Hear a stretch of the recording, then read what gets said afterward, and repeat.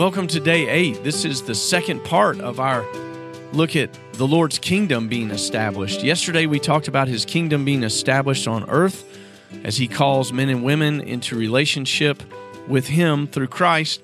And today we're looking at that future aspect of God's kingdom being established.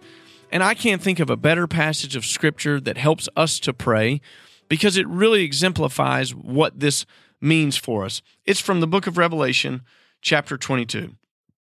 Let me read verse 17 through 20. Both the Spirit and the bride say, "Come." Let anyone who hears say, "Come." Let the one who is thirsty come. Let the one who desires the water of life take the water of life freely. I testify to everyone who hears the words of the prophecy of this book.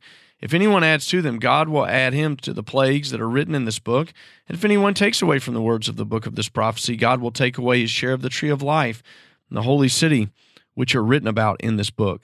He who testifies about these things says, "Yes, I am coming soon." And John the Revelator responds by saying, "Amen, come, Lord Jesus." A couple of things are really important for us to see in this passage. One is it says both the Spirit, that's capital S, meaning the Holy Spirit, and the bride. Well, the bride is the church. That's us. Not just Judson Baptist Church, but the universal church.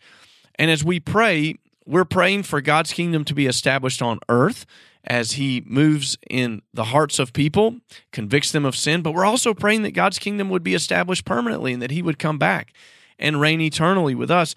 And so the church does cry out for that. We experience the labor pains that are going on right now, and we have this longing and this yearning, just this desire that we want God to come back and make all things right in His own time.